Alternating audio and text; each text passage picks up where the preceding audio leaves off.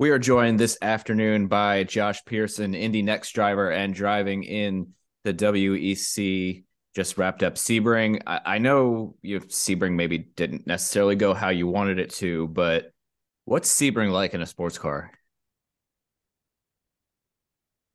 First of all, a really disappointing way to start the year. Obviously, Sure, we sure. started on pole. Ollie did a great job to put us there and had a fantastic lap. So, we got off to a promising start, and we had a car that had a lot of pace. But really disappointed, especially since the issue that we had that ultimately ended our race wasn't something that I or the team could do anything about.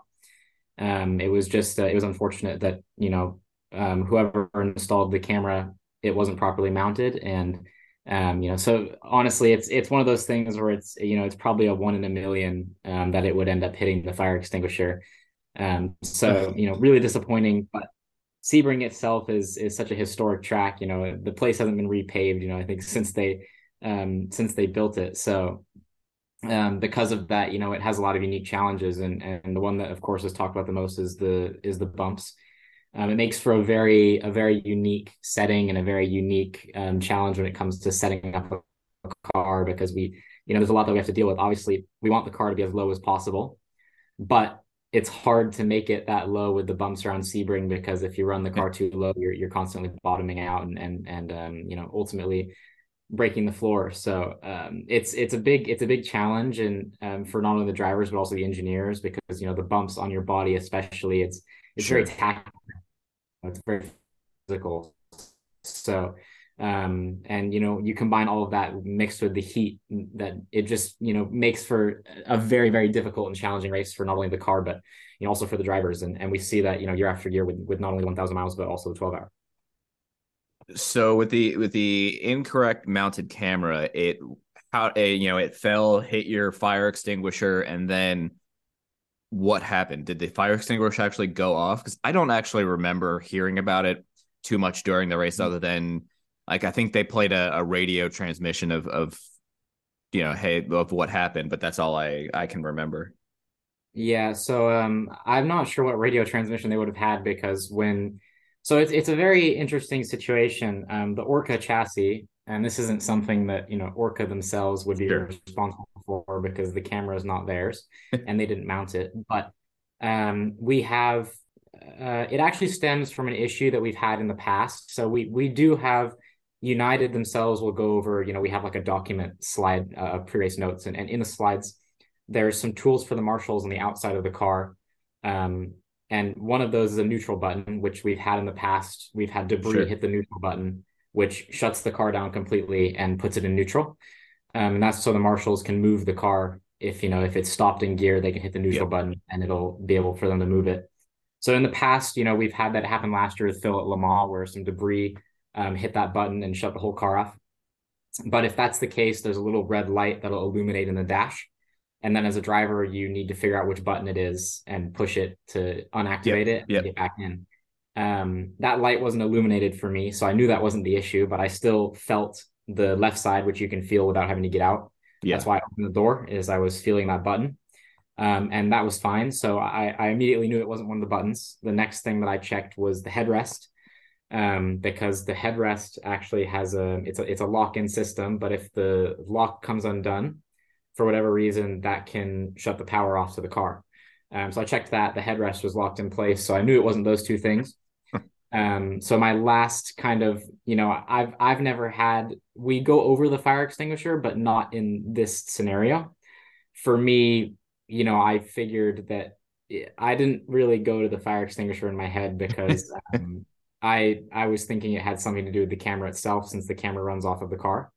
And it's a live onboard camera for WEC. I figured that, with the camera flying around in the car, and it's a big Sure. camera, I figured that one of the cables or something that had power to the car had shorted, and it had somehow shorted power to the car. So I don't really know entirely, because when the car shut down, I think the only radio transmission they would have had from me would have been, "I have no power," because that's the first thing I Yep. said before the I whole think car that's. shut I off. think it was something simple like that we heard. I don't. It was So a that couple was days that ago. was the only comment I was able to make before the whole thing completely shut down. And it's not Orca's fault. So we're the team, we're investigating how we can stop it in the future. But essentially, next to the neutral buttons on the outside of the car, there's two fire extinguishers. Obviously, there's one fire extinguisher in the car, but there's two handles on the outside of the Yep. car that the marshals can pull. So it didn't hit the one for the driver that's on the dash. What it hit is those two handles on the outside can actually be engaged from the inside of the car. So I didn't know this, but we know now, if you hit it hard enough from the inside, there's like an extension of where you can see where the cable is. Yep. If you hit that from the inside of the car, it'll actually pull the cable out on the outside. And even if the fire extinguisher cable gets pulled slightly out of place, the entire ignition, the power, everything shuts off. Wow. So the onboard camera, when it was flying around, it just so happened to perfectly hit the extinguisher cord, which from the inside pulled the extinguisher out on the outside, and ultimately shut the whole car down. So not where my brain first went. The really sad part is if I had gotten out of the car, which WEC does allow, the only rule that they don't allow is they don't allow you to have marshal help. So if I had gotten out of the car, all I would have had to have done to restart it is push the fire extinguisher cord back in, and then power would have been enabled to the whole car. But it's one of those things where your brain doesn't go there, and also even when I have the door open, Sure. I have so much respect for Phil at Le Mans for getting out and hitting the control button, because it's scary when you're stopped on track, and you're like, man, I should get out and look, but cars are flying past you so quickly, and it's scary to get out. So and we did, that was what happened. Is when I got the car back to the garage, one of the mechanics pushed it in and it fired right up, and I got to pit lane and jumped out. But the problem is they wouldn't let us go back out because I had marshal help to get back to the pit lane. So it's such a freak accident. And it's really unfortunate because, everyone worked really, really hard, and Sure. we Sure. had a 45-second lead. We were way in the lead. We had a huge gap, and yeah, it was just a perfect storm of things that went wrong. And I know what to do now, obviously. And, the team, we're going to look at some ways that we can try and negate the issue. But, really, really unfortunate.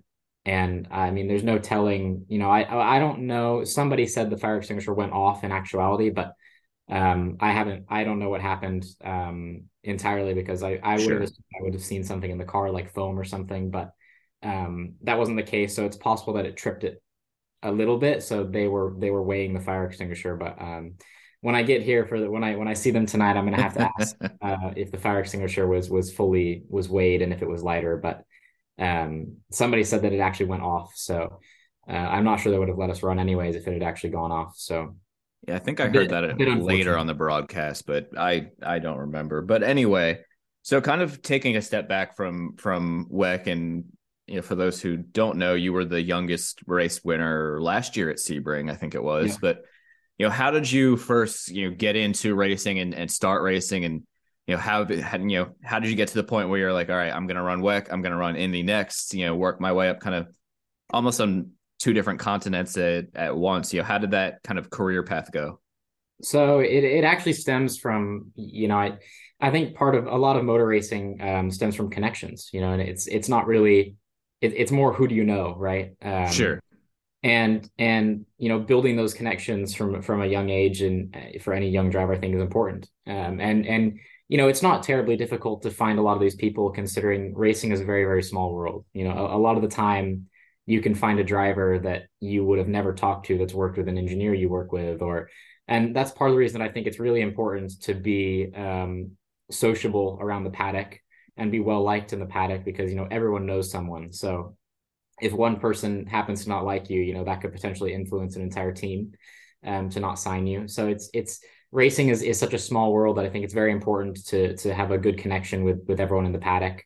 Yeah. Or try to. Obviously, it's not possible for everyone to like you, but try to be as friendly as you can in the paddock with everyone, and in general, everyone that you meet is really nice and lovely to work with.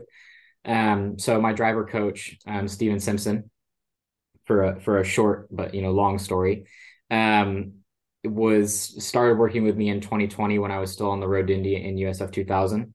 Obviously, my whole life I wanted to race IndyCar. That's been my goal. Has been to race IndyCar. And so I started out on the road to Indy, and Steven Simpson came in as a driver coach because when I started racing cars, I really had no idea what I was doing. Coming from karting, the car world is very different. It drives differently. There's new things you have to worry about. It's not the same thing, and so a lot of the racecraft you learn in karting gets carried over, but in terms of driving style, you kind of have to readapt and rethink how you drive. So Yep.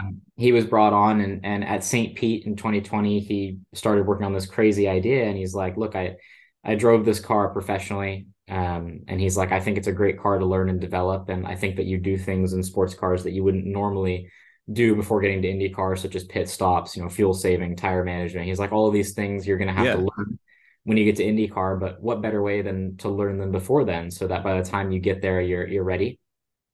And I absolutely agree, and that has been a big part of it.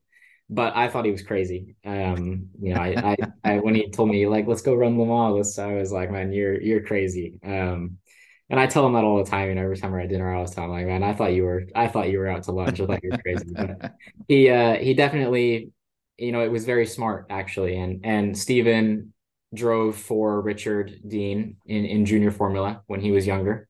And so that's the connection to United. And, that was also my connection to PR1 the first year when I ran IMSA and WEC for both a full season, kind of taking a step back from junior formula and focusing on what I could do to improve myself in the sports car world, because I think it's such a unique chance to do and to develop. And I think more young drivers should definitely turn to sports car racing, because you're required to have a silver for a lot of the races. So Yeah.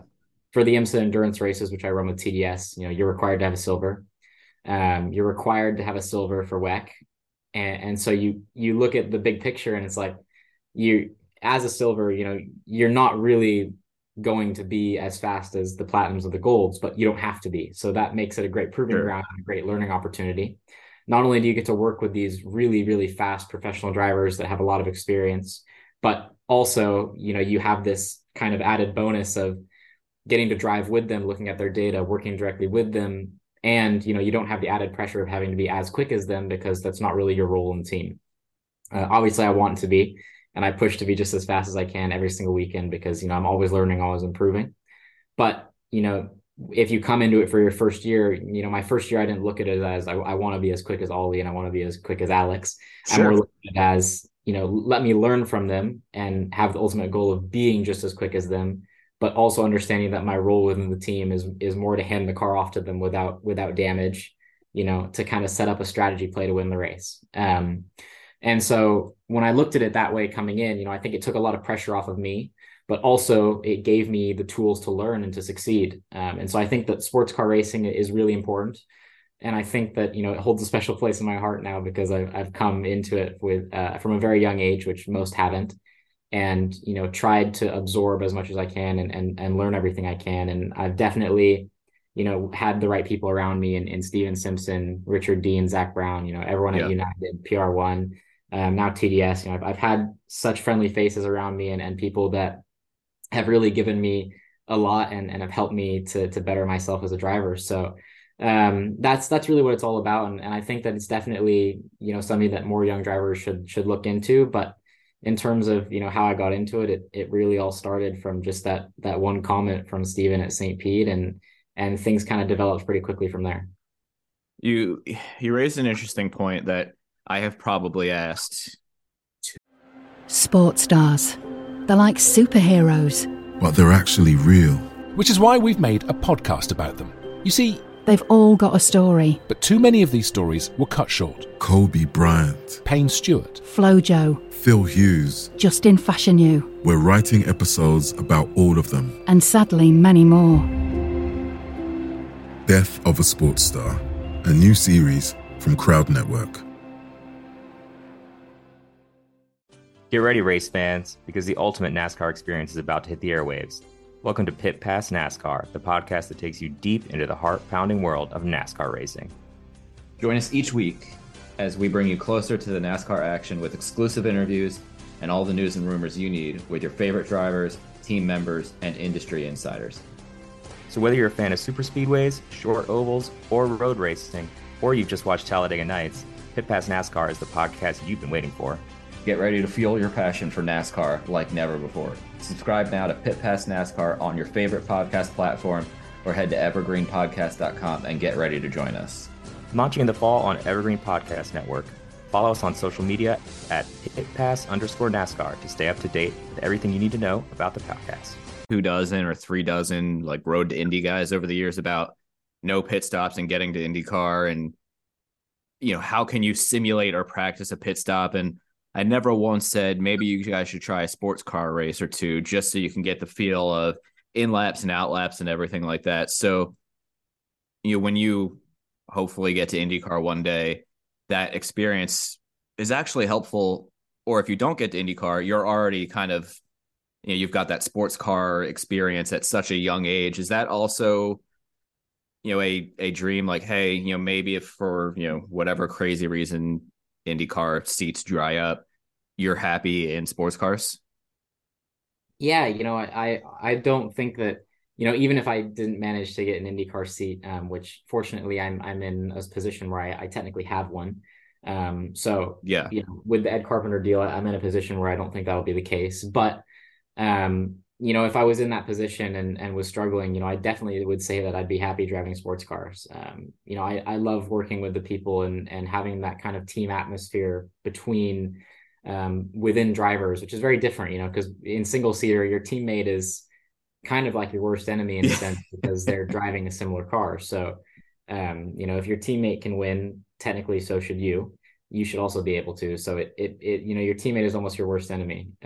Whereas here, your teammate is actually your greatest ally. So it's a huge kind of flip flop, and I love the team atmosphere. I think it's something different, working with other guys, because you win together, you lose together, and there's kind of a new string of emotions attached with it. It's a whole nother world. I think a lot of motor racing is, the difference between car, F1 and sports cars. I think all of these categories, all the way from even, V8 supercars in Australia, I think they all have a very different atmosphere to them.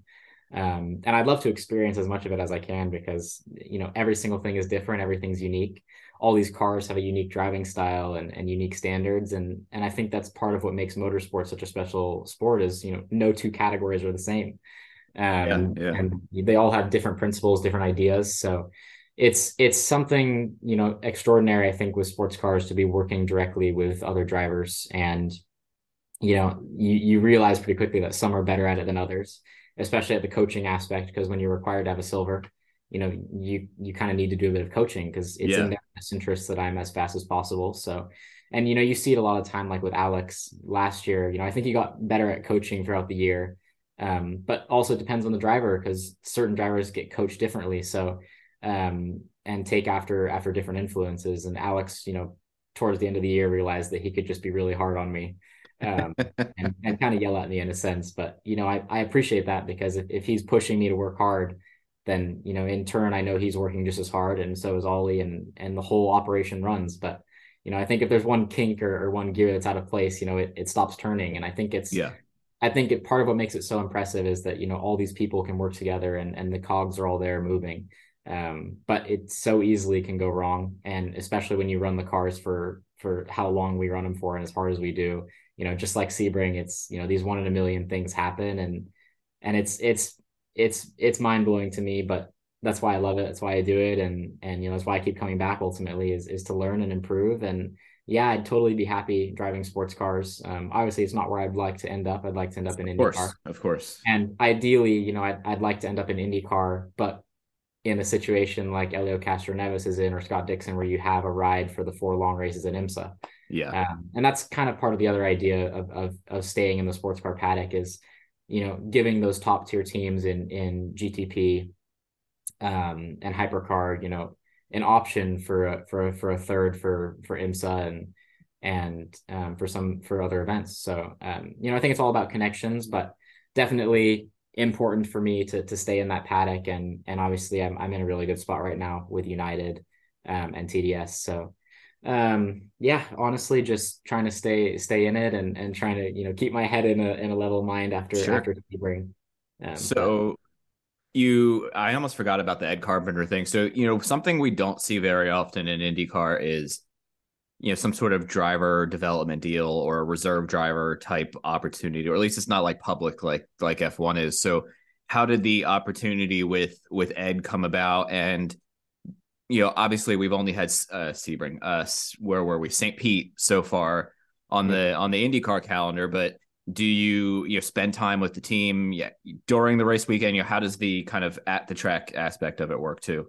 Yeah. So obviously, a bit of inspiration from Europe, right? In that kind of development driver category, we see it with, Red Bull, Ferrari, Mercedes. But I think it's something that, especially that's not utilized enough in America.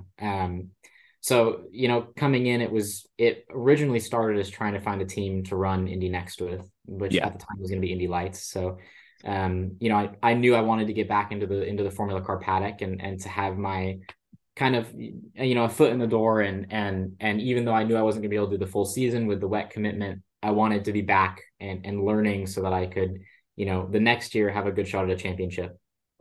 And so, kind of going around the paddock and speaking to a lot of the teams, the IndyCar teams, they have some incentive to run in the next teams. But, it's expensive to do. And so not a lot of them want to do it. And frankly, I think there should be more incentive because, who wouldn't love to see all of the teams that are on the IndyCar grid, just like 100%. Who wouldn't want to see them all running in Indy Next team as well. And I think that really helps for driver development. So, I spoke with a couple teams and really just a couple people that were interested. And I spoke with Ed Carpenter in Indianapolis at the NASCAR weekend. Okay. And, yeah. It was me, my dad, and Steven, and we were looking for teams. But at the same time, we were also just looking to speak with a lot of the IndyCar teams. And this development kind of driver idea was something that we had petitioned to some people and more about talk to ourselves. And we kind of looked at a bunch of teams on paper and we're like, who would be a good idea to do this kind of deal with? And to me, the standout on that list was Ed Carpenter. Yeah. I think that, they're not regarded as one of the top tier teams, but I think they have the potential to be. They're a team that has won races in the past, has very good cars on ovals, and has done their fair share of driver development in the past and even in the present with Rinus VeeKay and Joseph Newgarden. So, a really strong team that, I think is right there, close to the big teams, but at the same time has a little bit of development to do. But, I think that's part of what makes it such a good opportunity is by the time I get to IndyCar, racing with Ed Carpenter, it takes a lot of pressure away from me. If I had gone with a team like Andretti, Penske or Chip Ganassi, if you end up with them in their first year of IndyCar, you have a lot of pressure to perform because you're running for a team that, is historically a front running team. So it becomes, I think this added pressure is almost a hindrance, I think, to you as a driver. The ideal situation would be to, have a year of learning and a year where mistakes are going to be, noted, but are acceptable. And I think that taking some pressure away removes a lot of those potential mistakes. So I'm really grateful to Ed Carpenter for thinking about this and actually taking it up and also, doing it in a way that's very unexpected. The information that he provides to me over a race weekend and how he helps out it was really, St. Pete was the first time we see it. And, although the Indy Next race didn't end how I wanted it to, I hit the wall, but it's been a while since I've crashed a car. But I think that it was good, to an extent for me to learn, to know in myself, hey, I was pushing, and to realize why the mistake happened. But, more so, I think the standout for me of the weekend was how much, Ed Carpenter was involved in the whole thing. He was on the pit box for every single time I was in the car, watching very closely. And, he even had a radio. So he knew what was happening. He never said anything on the radio, but I think he'd like to in the future. But, I think it's really, really, for me, it's really nice to see, how much he's involved and how much he's paying attention and how he's trying to help. And obviously, I went over to them throughout the weekend, occasionally when I had time after I was done for the day. And I even, I'm trying to, anytime I'm at the track, I'm going to watch the IndyCar races with them from the pit wall. Yeah. So I watched the race from the pit wall with them and had a radio. But for me, it's really positive to see how much he's involved and really that he's on board with the whole idea. And not that it's just kind of a signing and just to have the namesake. It's a real development deal, and he's really contributing.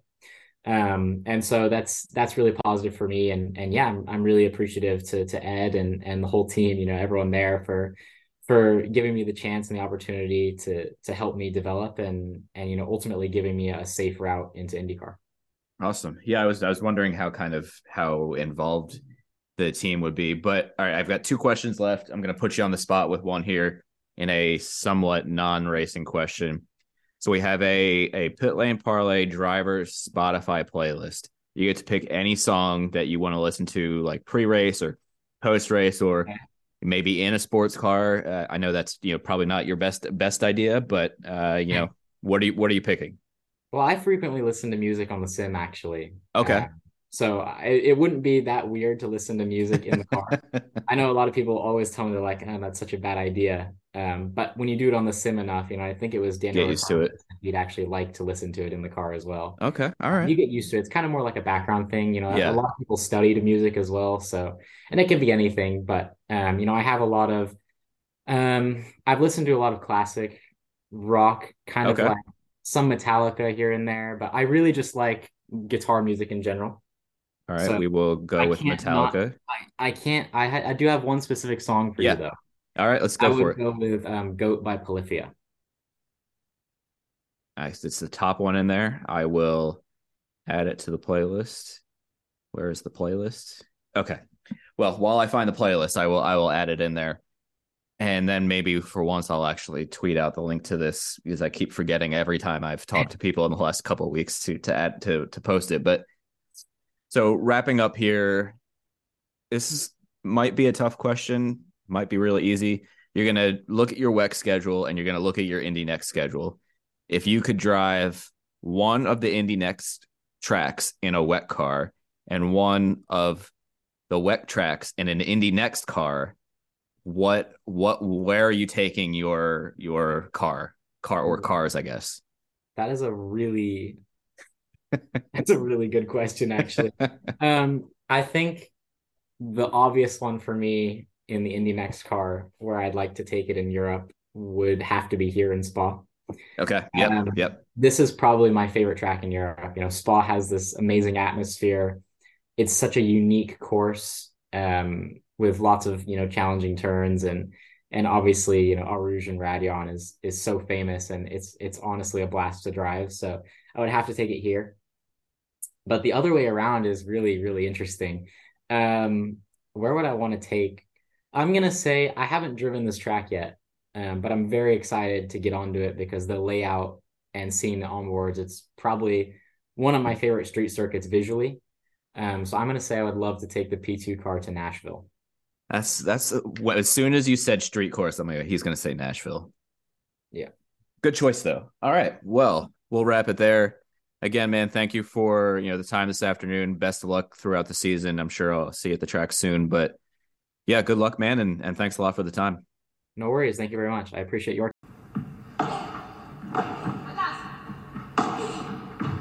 Hey there, and welcome to the Joy of Paddle podcast, hosted by me, Minter Dial, a veteran of the paddle tennis world, and sponsored by Paddle 1969. Whether you're a paddle tennis aficionado, just beginning, or have never even heard of paddle, or padel, as it's called in North America, this is an exhilarating new show that delves into the captivating stories of notable paddle personalities worldwide. In its inaugural season, you'll be treated to exclusive anecdotes, valuable tips, life lessons, and humorous moments shared by esteemed professional paddle players, industry insiders, and passionate paddle enthusiasts. With each season aligning with the Pro Tour, you can anticipate 2 engaging episodes per month. The Joy of Paddle podcast is part of the Evergreen Podcast Network, where you can find other great shows in a number of categories, such as sports, health and wellness, true crime, and fiction. To find out more about Evergreen Podcasts, go to www.evergreenpodcast.com. Vamos!